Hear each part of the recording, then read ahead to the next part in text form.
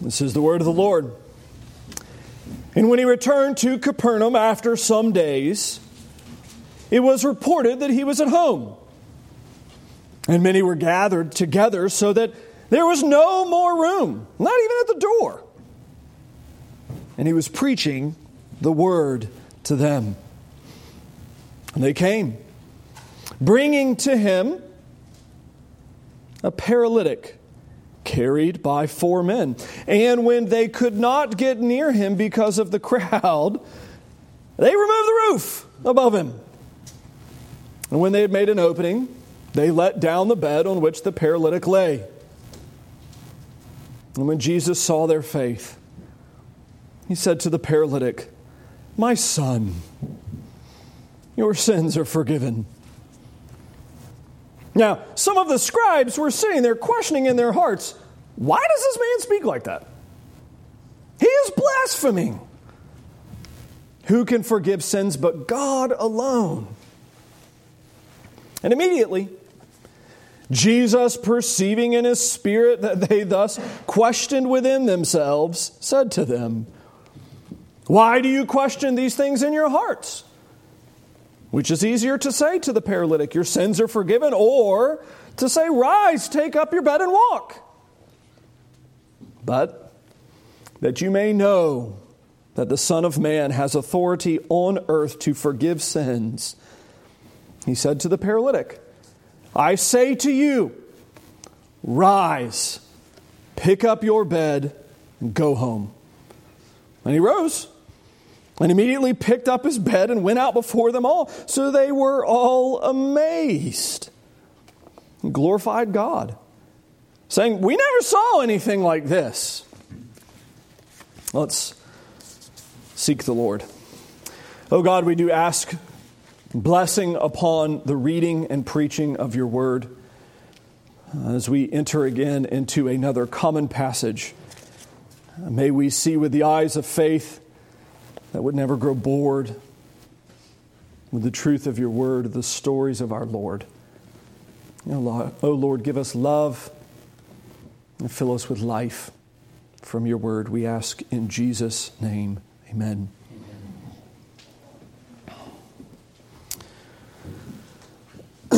Used to love, back when I was able to watch TV with cable, I guess in high school and then into seminary, I used to love the commercials for the crazy products that came on late at night.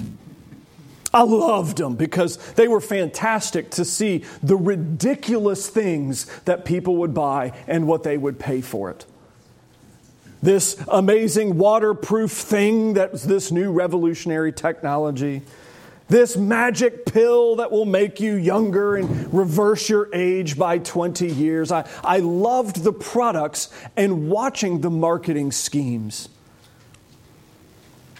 And then as I got a little bit older, I began to realize I didn't actually enjoy them as much because so many of the marketing schemes are aimed at desperation. Hey, you consumer that's desperate with this, come buy my product because I will be the one who can fix your life. You have a problem with this, I'll give you that. If you have a problem with this, I have a pill for that. Come and participate in the great exchange. Your money to me, $19.95 shipping and handling, only 3 easy payments, and my magic beans to you. And that's really what it amounts to. Most late night commercials were selling some form of magic beans, and I enjoyed the marketing scheme.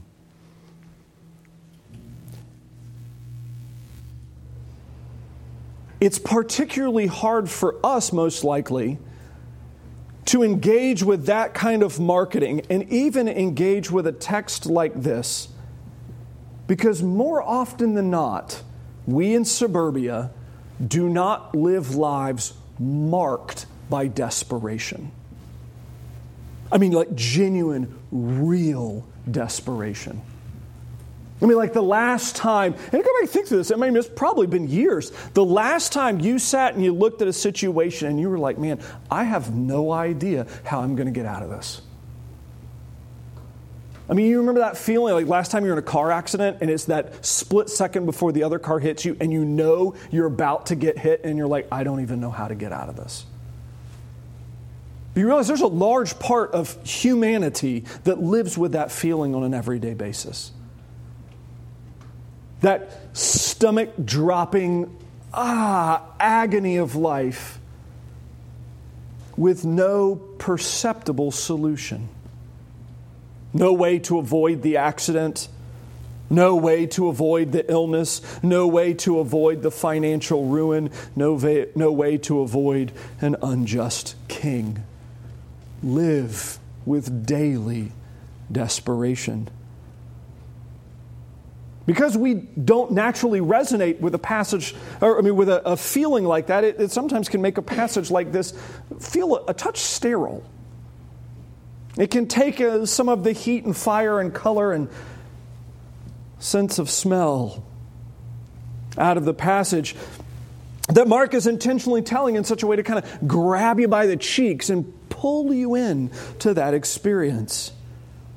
He's introduced us to who Jesus is, and again here demonstrating yet again what is the ministry of the Lord Jesus? Well, it is a ministry of teaching primarily that's testified to with signs and with miracles. In the previous section, verse 40 and such, we see him heal a man and tell him, no, don't go tell anybody about it. And the man disobeys and witnesses, which is again is an odd conundrum, but still one nonetheless. He's disobedient and he goes and witnesses, and it picks up here in chapter 2 with the consequences of that action. Jesus returns to Capernaum where he lives. Now, we don't know who he lives with, whose house it is, but we know this is where he lives. And it's actually even in this opening kind of thematic backdrop that we're going to see our first point. The overwhelming warning against a hardened heart in hearing from the Lord Jesus. You see, Capernaum is a recipient of an amazing thing. In his adult ministry, Jesus spends more time in Capernaum than anywhere else. It is his home base. It's where he teaches the most, he preaches the most, he does the most miracles. It is home. In fact, actually, here you have it start with, he returns to Capernaum after some days. It was reported he's home. So the whole town shows up at his house. His whole living room is jam-packed with people, so much so they can't even get in the door. And what is it saying? What's he doing? Is he juggling? Doing magic tricks? Making flames come out of his thumb? He's preaching. Here you have the portrait of a town that's actually listening to the second person of the Trinity preaching. I mean, the greatest preacher of all time. He's God. And you would think, oh man. I mean, this is, J.C. Ryle talking about this says, this is a town that gets to bask in the actual ministry of the Son of Righteousness. Like they get to see him for who he is. They get to hear him for, they're watching miracles. And you would think, out of all the places, out of all the people, these are the ones that are going to get it, right? They're the ones that get to see Jesus when he lets his hair down, which is probably not the immaculate, extremely well-conditioned, gorgeous hair that you would get to see in the paintings that are ridiculous. Turn over to Matthew, though. Matthew chapter 11. And you get to see actually Jesus, how he views Capernaum.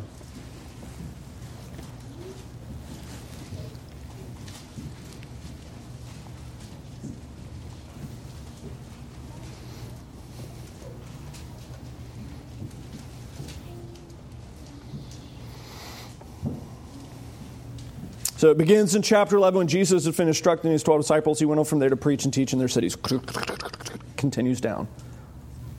Skip to verse 20. Then he began to denounce the cities where most of his mighty works had been done because they did not repent. Woe to you, Chorazin, woe to you, Bethsaida, for if the mighty works done in you had been done in Tyre and Sidon, they would have repented long ago in sackcloth and ashes. But I tell you, it will be more bearable on the day of judgment for Tyre and Sidon than for you. And you, Capernaum, will you be exalted to heaven? You will be brought down to Hades. For if the mighty works done in you had been done in Sodom, it would have remained until this day. I mean, that right there, do not miss the rhetorical and emotional punch of that. I mean, the city that has a unique sin named after it. And Jesus actually says, oh yeah, by the way, if this sin, which literally is famous for evil, this city is famous for evil, if they had seen what you, Capernaum, have seen, they would have been fine. They wouldn't have been destroyed because they would have changed. But you, Capernaum, you missed it. Verse 24, I tell you that it will be more tolerable in the day of judgment for the land of Sodom than for you. Wow! You see, God actually here is organizing His economy so that we can think more carefully and more clearly about the nature of sin. In His economy and what He sees important, which is He's saying is going to have the worst lot when they get to hell? Is it going to be Sodom? Is it going to be Tyre and Sidon, cities famous for their cruel affliction of humanity, famous for their rejection of the living God? Or will it be Capernaum?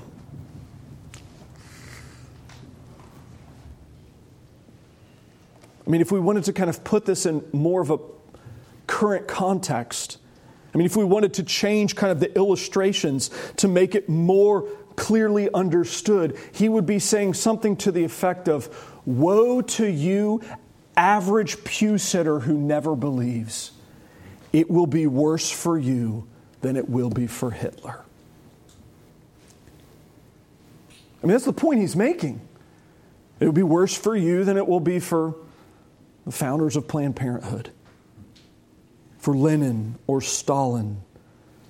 Names that are synonymous with evil cannot surpass the danger of the person who gets to see and experience and taste of the glory of the Lord and still reject. We did this Thursday night in Bible study. We're going to do it Thursday morning in Bible study. In Hebrews 6, the warning given against that very person, the one who is enlightened to the truth of God in some fashion, the one who tastes of the Lord's Supper, the one who experiences the blessings of the body, the one who sees God at work and still rejects. Oh, what a scary day. Kind of frames out the way they're listening here in the backdrop a little different, doesn't it? Here you have an entire town that's gathered together. They're cramming into the living room of whatever house it is, and they're listening to Jesus preach, but you understand from His other ministry, they're not listening with the ears and eyes and hearts of faith. Maybe they're listening with a morbid curiosity. I mean, honestly, life would have had to have been pretty boring in those days. And there's no television. Maybe it's honestly an excuse to do something besides work because that's all they have. Maybe it's just as the new guy. Maybe this is a way to kind of stick it to their local priest who they really don't like. Who knows why they're listening, but we know from the Lord Jesus it's not through the ears and eyes and heart of faith. And oh, what a warning, what a danger this is for all of us today. You see, because that's a sin that easily translates into today, particularly here in the South, where everybody is a member of the church. Why? Because they were born in the county, right? York County. I'm from York County. It means I'm a member of a church somewhere. And the great concern that the Lord Jesus expresses over that. But the story doesn't stop there. In fact, that's actually the backdrop. It's not really what the passage is about, but it frames it out very beautifully for us to see. And Capernaum gathers there. They're listening to the Lord Jesus preach. He's preaching the word to them. And then we get to the famous part, the part that we know. Some dudes show up with their fella who is paralyzed. We don't actually get much more of a description about that. We don't know the extent of his injuries. We don't know if this is one in which his paralysis is such where all he can do is lay there. We don't know if he's intellectually developed. We don't know a whole lot at this point. In fact, actually, I think that's part of the point of the story. Because the story is really about Jesus and it's about the friends, not the man who's wounded. And the buddies come and they bring him and they try to get in, and obviously they can't get into the room. We understand how that works. We've all seen a crowd. And so they go, put on their thinking caps, and they decide to break every single social norm known to man. They either find the ladder up to the roof or the stairs up to the roof, or maybe over for the neighbors, take them up and then jump across roofs. We don't exactly know what the exact building looks like. But the way the grammar says is it's not exactly that they cut a hole in the roof. The way it reads in the original is they unroofed the roof. It sounds a little bit more violent, a little bit more destructive. And you think about it, again, in social norms and social etiquette, there's really kind of only a handful of things that are just completely and always unacceptable when you go to someone's home. Unmaking the home is part of the things that's not acceptable. They destroy the roof. And again, I would love to have seen what that's like as Jesus is preaching. I mean, you want to talk about distractions while you're preaching. I mean, he's not having to worry about the occasional sneeze or the really loud child scream or something. The roof comes apart right above him. And again, the way that those roofs would have been made, it was beams with straw on top of it with mud packed on top of that most likely, and then potentially tiles on top of the mud. So when it comes apart, it's not tidy. Again, amazing distraction. But again, we're familiar with this part of the story, but we would, again, I think probably go amiss if we didn't pause for a little bit and just contemplate the tremendous gift that is given to these men. You see, this is again where that feeling of desperation comes in. Because here they have a man who's paralyzed, and in this day and age, the time in which this is being written, what is his only hope for restoration? A miracle. I mean, it's not like he can hope for, regenerative cell therapy. It's not like he can hope for platelets to be injected into his spine. It's not like he can go to Europe and get these crazy placenta treatments they do these days. It's not like they can grow stem cells and then put new ones in his back. I mean, there's nothing. This guy is toast unless he gets a miracle. And again, it would probably be a little bit amiss for us to just kind of skip over the amazing gift that their affliction is. I mean, think about it, in a time in which Jesus is actually living, breathing on the planet right there physically in front of them, and you have an entire town that's missing the point. Here you have a man that is given this tremendous gift of paralysis. And it creates such a sense of desperation that the Lord uses that to create faith. So much so that the guys are like, look, we have to get our friend in to see Jesus, and I don't really care what it does to my social anxiety or my social standing or any sort of consequence to my reputation. Because you got to think, after they tear a guy's roof off, they're probably not getting invited around to anybody else's house.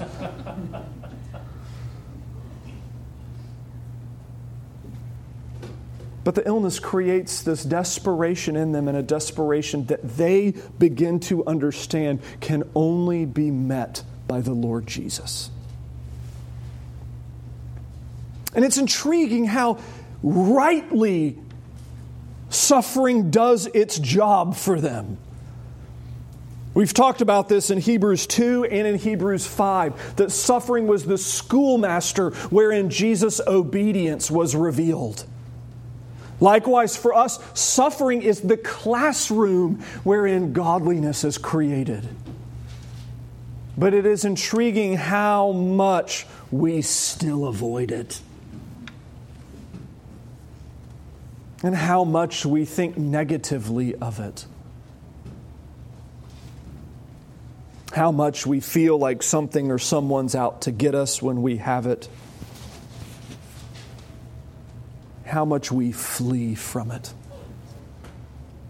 And it's intriguing here that in this chapter there's multiple gifts that are given. Healing, forgiveness of sins, faith. But the first chronologically is physical suffering. That's what everything else flows from in the story. You realize that, without the paralysis, this paragraph doesn't happen. These men don't go to meet Jesus. The sick man doesn't hear from the Lord himself, your sins are forgiven. I'm looking forward to hearing that, but I will only hear that after death. He got to hear it before death. You want to talk about a new outlook on life. You heard the Lord God Almighty say, yes, I forgave your sins personally, you son. Yeah, I'm going to go live differently. No joke you are. But all stemming from and resulting from the tremendous gift of suffering.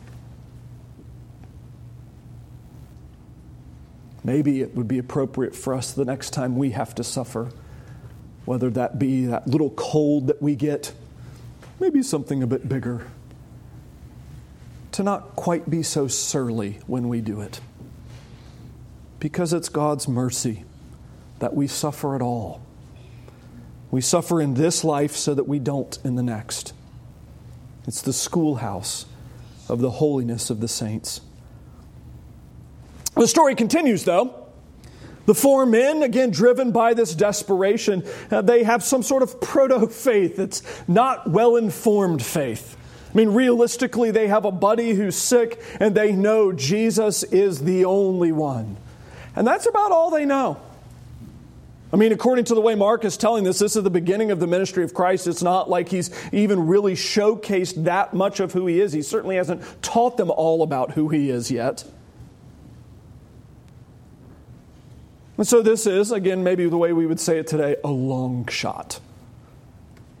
They tear the roof off. They lower the guy down right there in front of Jesus. And Jesus, with unbelievable tenderness, my son, your sins are forgiven. Again, what a pronouncement. I long to hear that face to face. But as he says it, the scribes get grumpy. Jesus discerning in his spirit their displeasure. Get people like, well, he can read their minds. Have you ever been married? Do you need to read your wife's mind to know when she has a spirit of displeasure with your actions? I would suggest most times you do not. You can tell it instantly. Jesus makes this pronouncement of the man's sins to be forgiven, and the scribes get it. They understand the situation. They understand what it means because Jesus has done something intriguing. He's pronounced sins to be forgiven, which means one of a couple of things. Either he's a raving lunatic and lying out his teeth, or he's God, and there's really only, or voice of God, and there's really only, that's about the only options. Which is why they give this tremendous response. Who is this guy? He's a blasphemer. How dare he speak for God? Which is, for the record, 100% the right response when anybody says that except for Jesus. We vilify the scribes because, we caricaturize them as these great villains. They all have the black mustaches that they twirl with the big black hats and everything. And it's like, no, in any other situation, this is the right response. If any minister you hear pronounces your sins forgiven based on his own authority, don't listen to him anymore. Because he's lying. He doesn't have the authority to say that. That's blasphemy. Only God gets to determine if sins are forgiven. You see, that's actually the issue here with the priests, is that the scribes, they've got the right response to the wrong guy. Because they're not paying attention to who they're dealing with. They're only looking at the immediate right in front of them. They get hung up on his words and don't know who he is. They're not viewing him with the eyes of faith. Jesus wisely and righteously understands this and puts it back to them in a question. Why do you question these things in your hearts? And again, it wouldn't be hard to discern this. I imagine the audible gasp would have probably given it away. Maybe that or the, oh. He would have known. And he puts it back to them in great and high rhetoric here, glorious return. Which is easier to say? Is it easier for me to say your sins are forgiven and it actually be true? Or is it easier for me to say, go be well, be healed? Because what's required for both of those statements to take place? Divine power.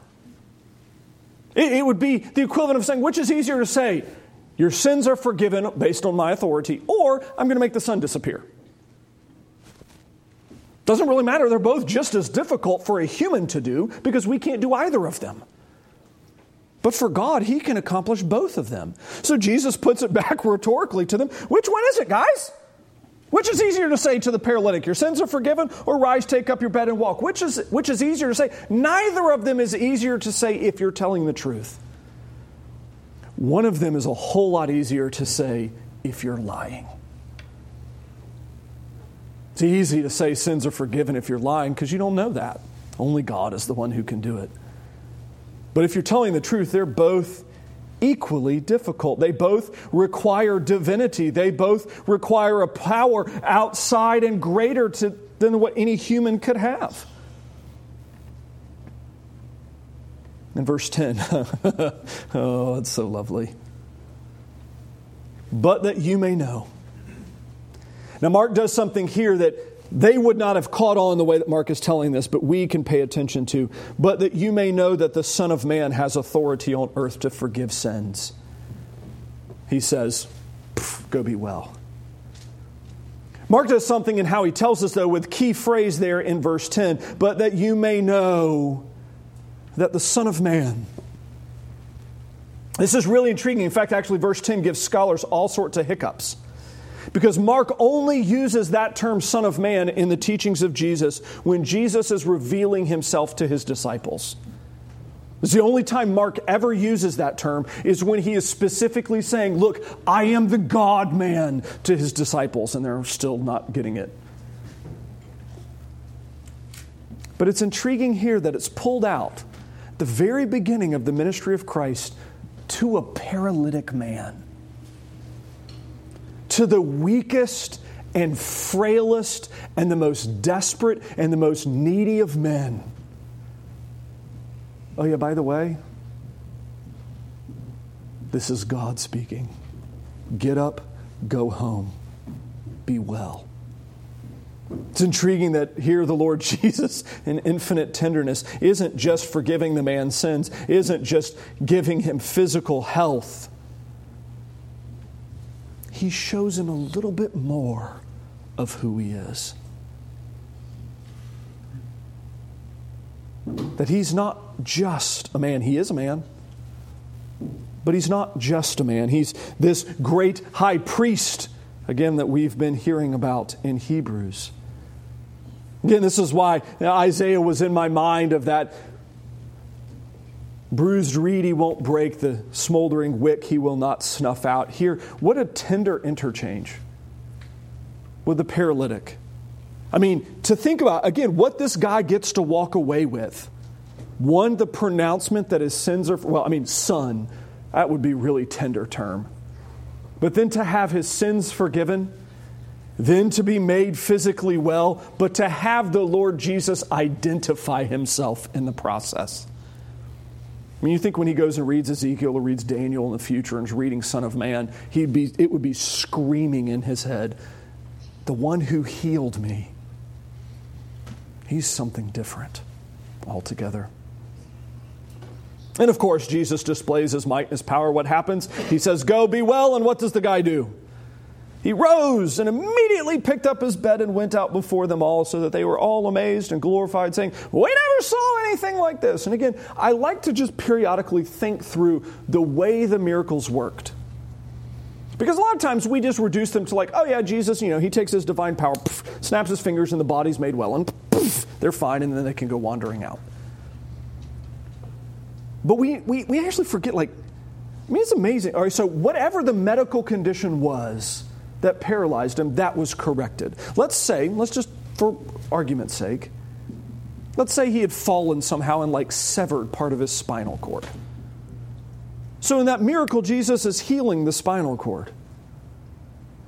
But then he also has to heal the muscles that have atrophied and the bones that have lost density so that the man doesn't immediately stand up and his legs shatter.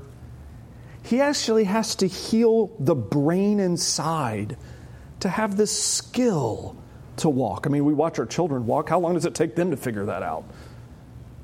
Can you imagine trying to do that with a center of gravity up here as opposed to a center of gravity down there? How much harder is that? You see, his healing is not just the correction of a spinal injury, for argument's sake. It's a full-orbed, intimate miracle that does so much more on the inside than we will ever fully understand. How tender his healing is, how comprehensive. And I love it. The guy stands up and he walks out. You don't even get record of him saying anything in Mark. He just disappears. And everybody's like, well, I never saw anything like that. Multiple reasons. Never saw a guy come through the roof in the middle of a sermon. Thankfully, I've never seen that. Seen some weird stuff, but not that. Never seen a man forgive sins that way. And never seen a man healed that way. We've never seen this before. And Mark is setting us up because the world has never seen this before, because this is the great Messiah, the suffering servant promised in Isaiah, the Son of God.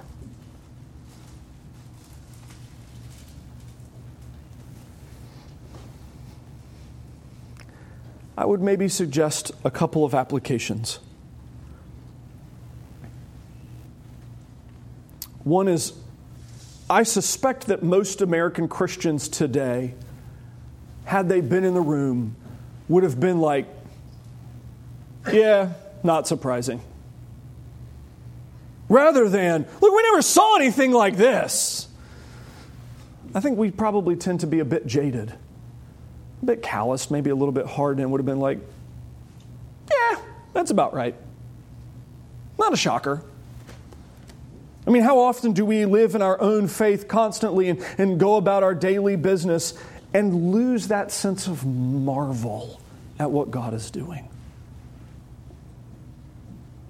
Lose that sense of wonder that He still does miracles, answering the prayers of the saints.